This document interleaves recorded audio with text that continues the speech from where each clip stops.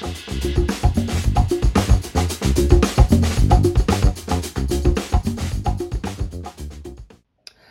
to the Clinical Podcast series brought to you by the American Academy of Optometry Foundation.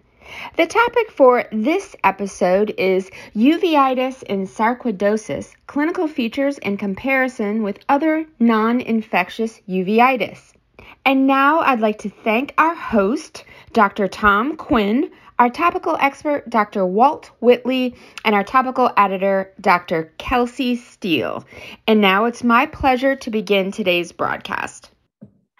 Welcome, you of curious minds. This episode, we're going to discuss a paper that explores the clinical presentation of sarcoid uveitis and its potential impact on vision versus non-sarcoid uveitis. I'm Dr. Tom Quinn, and our special guest expert for tonight is Dr. Walt Whitley, who is in practice with Eye Care Associates of Nevada in Sparks, Nevada. It's an OD-MD practice. Walt, welcome. Hey, thanks for having me. Excited to be here. Excited to have you here, Walt. So this paper was published by Rachel Niederer et al. It was published online on February 24th, 2022 in the publication Ocular Immunology and Inflammation. Walt, what did the authors want to explore in this paper? Well, Tom, in this paper, the purpose of it was to compare sarcoid uveitis versus non-infectious uveitis in both the treatment and the visual outcomes.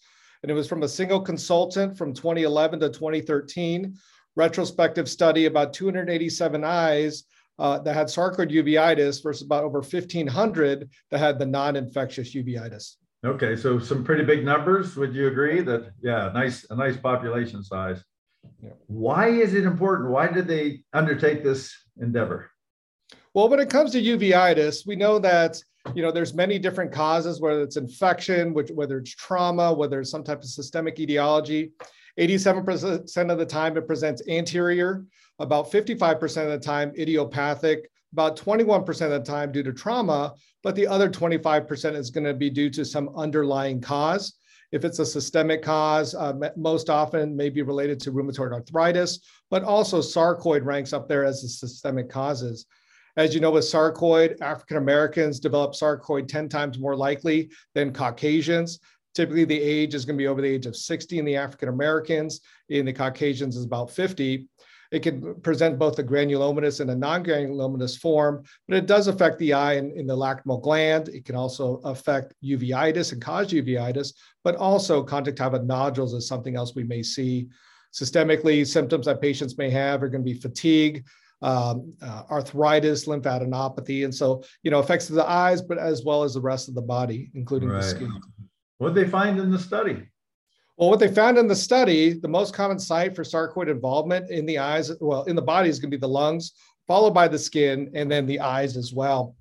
The African Americans were more likely to present with granulomatous disease about 73% of the time versus about 34% of the time. It was also bilateral anatomically, and panuveitis was often found when it was associated with sarcoid uveitis. Other clinical signs is bilateral, as I mentioned, 90% of the time. Anterior syncytiae, which is found 55% of the time. However, anytime you have any of those changes within the anterior the angle itself, that's more likely to have more complications leading to glaucoma for our patients. Okay. Vitreous opacities, that's something else we need to look at. Patients that did have multiple chorioretinal lesions or peripheral lesions were also at risk of developing vision loss. And so they were trying to determine what were the anatomical signs, but also the clinical signs that can lead to a patient more likely having sarcoid uveitis.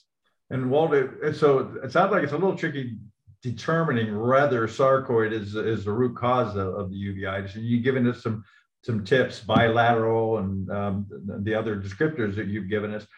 Is there any do we learn anything from this regarding the potential visual impact?